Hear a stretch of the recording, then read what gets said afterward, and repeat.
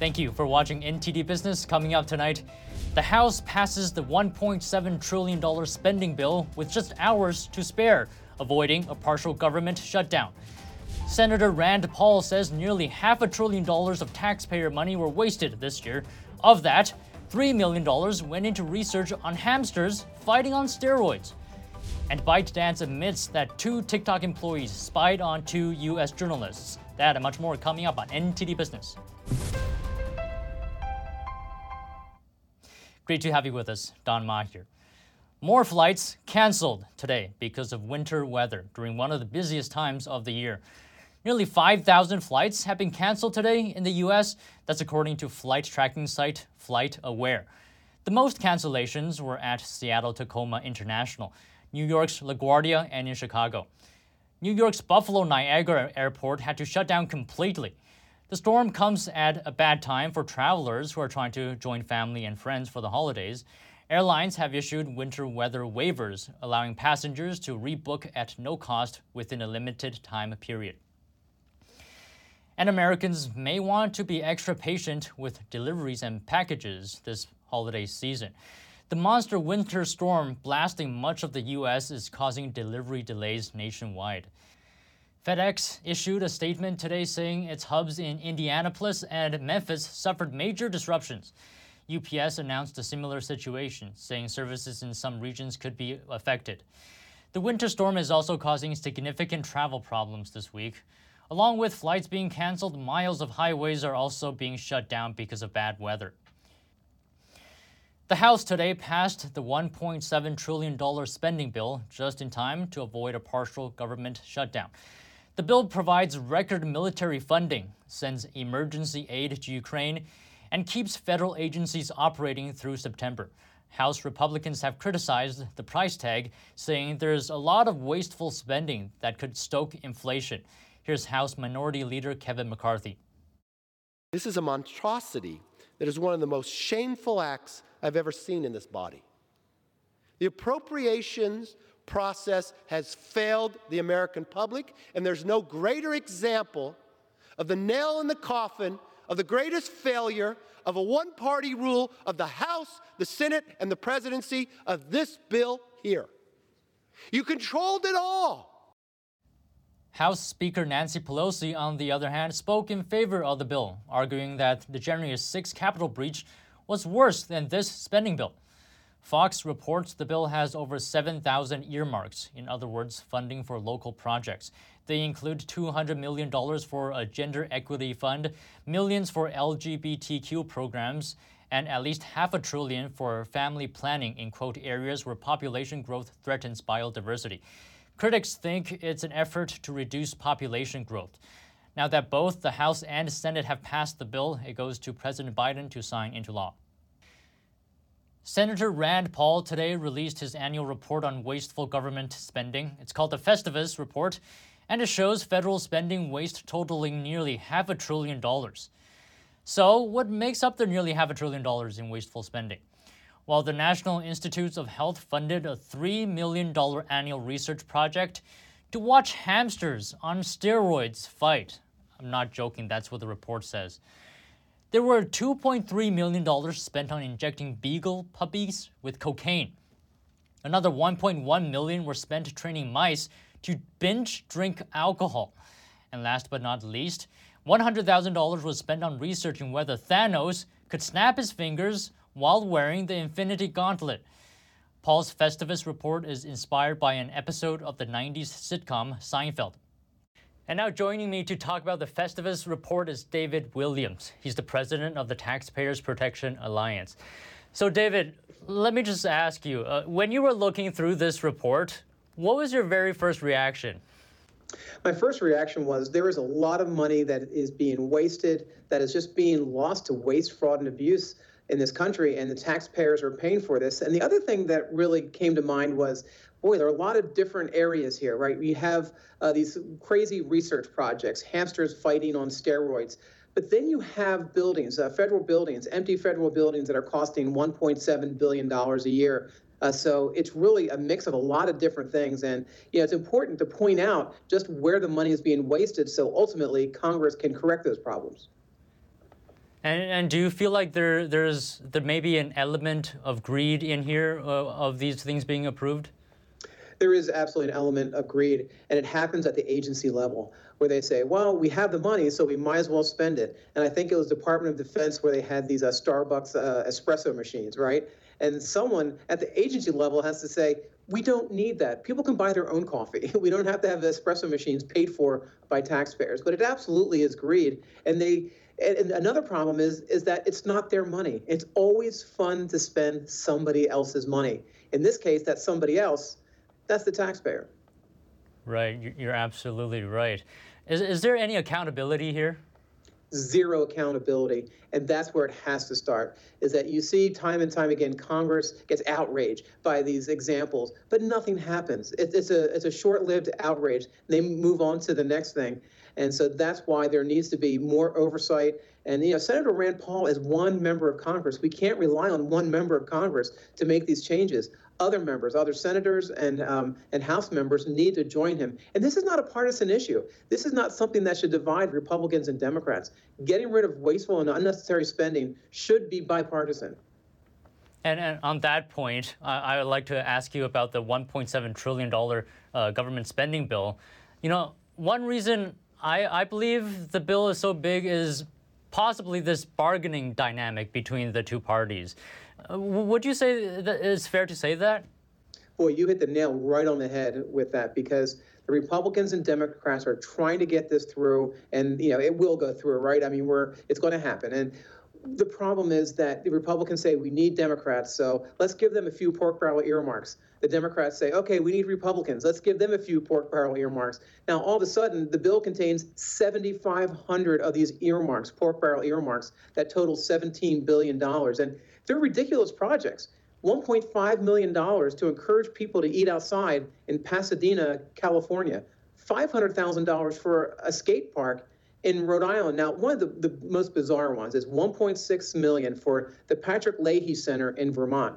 Now, Patrick Leahy is a sitting senator, and he is the one who requested this $1.6 million. There really has to be a rule or a law saying that if you're a sitting member of Congress, you cannot earmark a project that's named after you. That just seems like a huge conflict of interest. So how do we motivate lawmakers to, stop spending? As I understand, this has been happening over multiple administrations. So that's the big question, isn't it? Is how do we stop this from happening in the future? And it's really more education and taxpayer education, because the more we can educate people, we have to expose them for this. A number of years ago, Congress got rid of these earmarks because we embarrassed them. They were shamed into doing this. Members of Congress don't change because they want to. They change because they have to. And it really begins at the ballot box, as people voting out the big spenders. I mean, you have one senator, Richard Shelby, who's retiring, who is bringing home $600 million in pet projects. I mean, this is just absurd to think that one member of Congress was able to siphon $600 million back to his home state, literally the day before he retired. All right. Thank you very much, David. Pleasure. Thank you. The IRS today said it's delaying a controversial tax reporting rule. It's about making third parties report an individual's earnings if they're above a certain amount. To use an example, if you're a business owner and your customers pay you through PayPal, the old rule is only if you received more than $20,000 in a year would PayPal be required to send you a tax form. But under the new rule, that threshold would be $600. The rule doesn't change what income is taxable, just what payment information the IRS will receive. Besides, PayPal also covers various platforms, including eBay, Etsy, Venmo, and Airbnb. But now the IRS says the rule caused confusion and would be delayed by another year. The rule has also been criticized as a possible invasion of privacy. And on Wall Street, stocks ended higher today, but for the third week in a row, the S&P and NASDAQ fell. Meanwhile, the Dow gained 176 points, or 0.5%. S&P rose 22 points, or 0.6%. The NASDAQ added 22 points, or 0.2%. Facebook owner Meta has agreed to pay $725 million to resolve a class action lawsuit. The suit accused the social media giant of allowing third parties to access users' personal information. In 2018, it was revealed that Facebook had allowed the British political consulting firm Cambridge Analytica to access data of as many as 87 million users. Lawyers for the plaintiffs called the proposed settlement the largest ever in a U.S. data privacy class action lawsuit. They added the figure is the most that Meta has ever had to pay to resolve a class action lawsuit. Meta did not admit wrongdoing as part of the settlement. In 2019, Facebook agreed to pay $5 billion to resolve a Federal Trade Commission probe into its privacy practices. After denying spying allegations in the past, TikTok's parent company now admits that 2 of its employees actually did spy on 2 journalists. NTD's Sean Marshall has more. ByteDance, the Chinese parent company of popular video app TikTok, said on Thursday that some employees improperly accessed the TikTok user data of 2 journalists.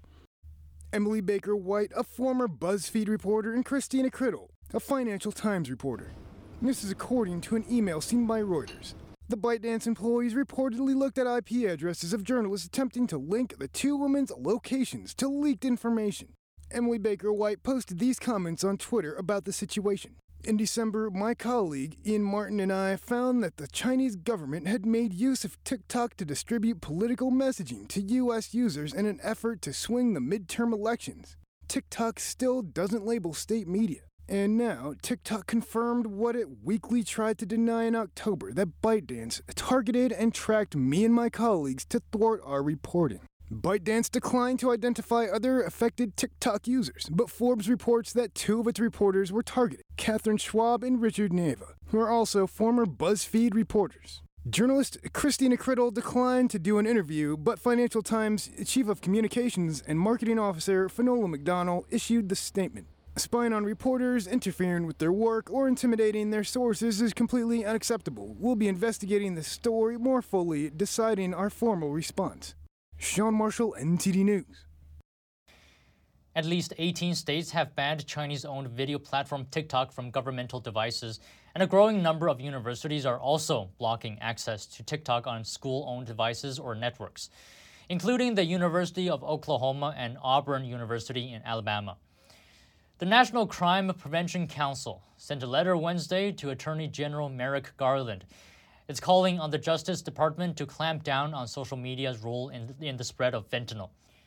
The U.S. is dealing with its deadliest overdose crisis to date. Fentanyl in particular has largely been driving a spike in overdose deaths among teenagers.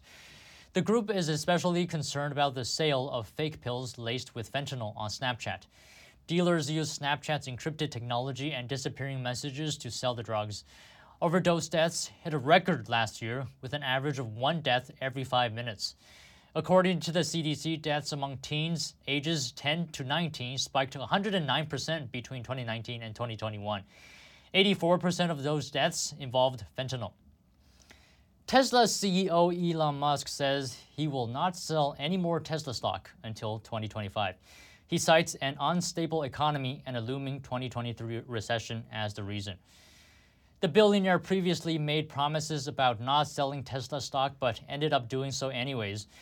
He announced a $3.6 billion stock sale last week, taking his total to nearly $40 billion since late last year. Meanwhile, shareholders are concerned as the company's shares are at their lowest point in 2 years. Musk says the company is open to share buyback depending on the scale of a recession. And the FBI is keeping silent on what other social media companies the federal agency gave money to. This after the FBI's payment to Twitter of almost $3.5 million was confirmed. NTD's Daniel Monahan has more. A Twitter employee wrote in a February 2020 email that the company's Safety, Content, and Law Enforcement, or SCALE, had collected nearly $3.5 million in less than 2 years from the FBI. The payments were reportedly for law enforcement-related projects. The email stated that SCALE had set up a reimbursement program in exchange for devoting staff hours to processing requests from the FBI and was entitled, "Run the Business, We Made Money." Kellyanne Conway addressed the FBI's activities on Fox News. This is frightening to me as an American citizen to think that this is going on under the guise of some official operation. Conway is concerned about the First Amendment implications. They're sitting on the scales of free speech. They're sitting on the scales of justice. FBI officials remarked that the government is required to reimburse reasonable costs and expenses associated with their response to a legal process, and that money for complying with legal requests is standard procedure. The FBI officials also said that Twitter isn't the only social media company that the federal agency provides compensation to, saying, quote, "We don't just reimburse Twitter." The officials refused to elaborate on what other companies the FBI reimburses. Rand Paul wrote on Twitter that the FBI paid Twitter to censor speech. This is strong evidence of the government employing a private entity to censor. Meanwhile, Kentucky Congressman James Comer says the FBI was never granted any authority to create a disinformation task force to police the social media sites. Daniel Monahan, NTD News. Moving on. New data out today shows prices are still rising, although the increase has slowed. And workers are raising their expectations for salaries. In fact, salary expectations have reached their highest level in nearly a decade. That's according to the New York Federal Reserve's new labor market survey. It found the lowest salary potential applicants are willing to accept for a new job is nearly $74,000. That's the largest amount the survey has seen since it began in 2014. The increase was most pronounced among workers under 45 years old. But there is a positive for employers as well. Surveyors found fewer workers were looking for a new job in November, and more workers were satisfied with their wages, benefits, and promotion opportunities. And companies are apparently not feeling the holiday spirit and are giving less when it comes to holiday bonuses. The outplacement firm Challenger, Gray & Christmas released data from the survey of 252 employers Thursday.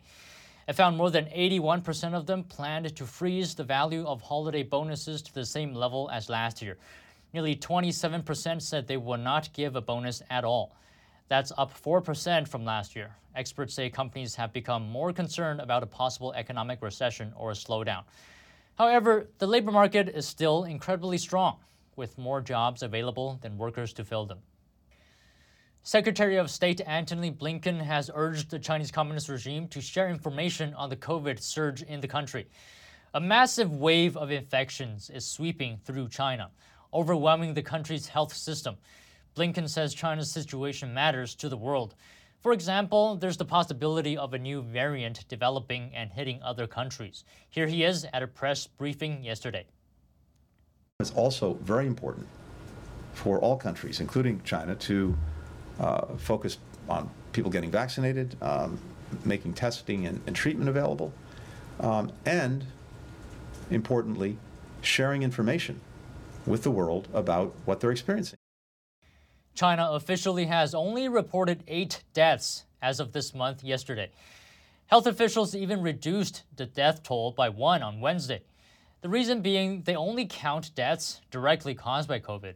China's official numbers are drawing a high degree of skepticism from outside observers. They also stand in stark contrast to the scenes shared on the internet, showing crowded hospital wards and overwhelmed crematoriums in major cities across the country. One video shows dozens of body bags built up on a funeral parlor waiting to be loaded. Over the course of the pandemic, the Chinese Communist Party has consistently understated infection and death counts to maintain its image. And we'll take a break now, but if you have any news tips or feedback for the show, you can email us at business@ntd.com. Still to come, Greyhound offering free rides to young people in need so they can reunite with their families for the holidays. And what are the best movies to watch this Christmas? Residents of different states talked about their own choices. That and more coming up on NTD Business.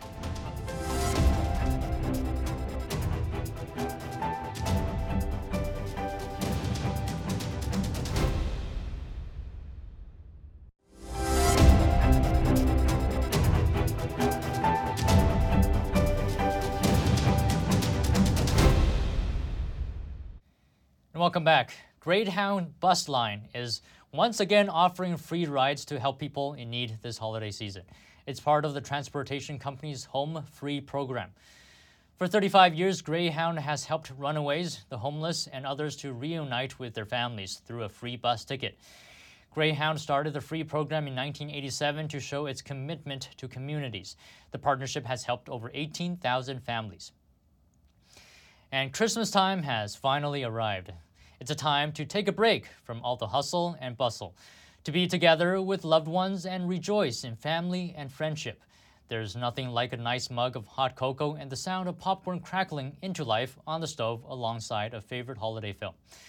Let's take a look at which movies people in each state most like to watch on Christmas. NTD's Daniel Monahan has the story. At the heart of many a Christmas tale is the question, what is the true meaning of Christmas? Judging by the data, if Christmas were about movies, National Lampoon's Christmas Vacation would be its holy grail. The film is a state favorite in a whopping 80% of the country. This holiday season, the Griswolds are... Wishlisted ran the top 25 films from IMDb's top 100 Christmas movies of all time through every state on Google Trends. Here are the results. From the top 25 movies, only 8 made it to the state favorite status. Those are Die Hard, Edward Scissorhands, Steven Spielberg's hit 1984 film Gremlins, It's a Wonderful Life, Love Actually with Emma Thompson and Colin Firth, National Lampoon's Christmas Vacation, The Nightmare Before Christmas, and the Christmas classic The Shop Around the Corner with James Stewart from 1940. Wishlisted ranks Christmas Vacation as the most popular Christmas movie in the U.S., with 40 states Googling the film the most. The film was released in 1989. It debuted at number 2, taking the top spot in the box office charts in its 3rd week of release. Viewers just couldn't take their eyes off the slow-rolling train wreck of Chevy Chase as Clark Griswold.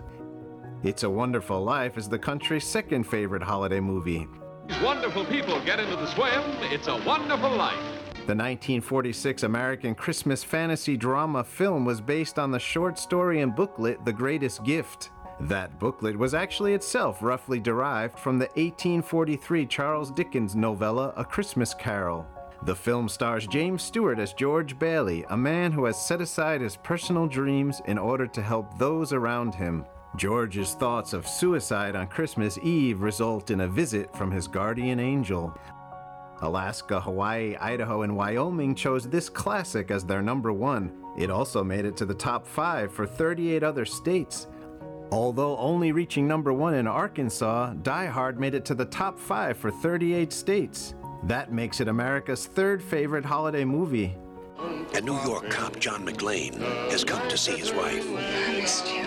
Die Hard is a 1988 American action film. It is based on the 1979 novel Nothing Lasts Forever by Roderick Thorpe. The movie follows New York City police detective John McClane. It's Christmas Eve and he's trying to get home to his family. He ends up getting tangled up in a terrorist attack on a Los Angeles skyscraper. The 4th favorite Christmas movie in the U.S. is The Nightmare Before Christmas by Tim Burton. An extraordinary world filled with magic and wonder. The 1993 movie tells the story of Jack Skellington. Jack is the king of Halloween Town who happens upon Christmas Town and soon endeavors to take over the holiday. Meanwhile, rounding out 5th place is Home Alone, which tells the tale of Kevin McAllister. Did we miss the flight? No, you just made it. Yeah! They forgot one small thing. His family accidentally leaves him behind on their Christmas vacation to Paris. He ends up being forced to defend his suburban Chicago home from robbers. And that's all the stories today from the NTD business team and myself, Don Ma. You can follow me on Twitter if you're there. And if you have any news tips or feedback for the show, you can email us at business@ntd.com. Thank you for watching. We wish you a Merry Christmas and Happy Holidays.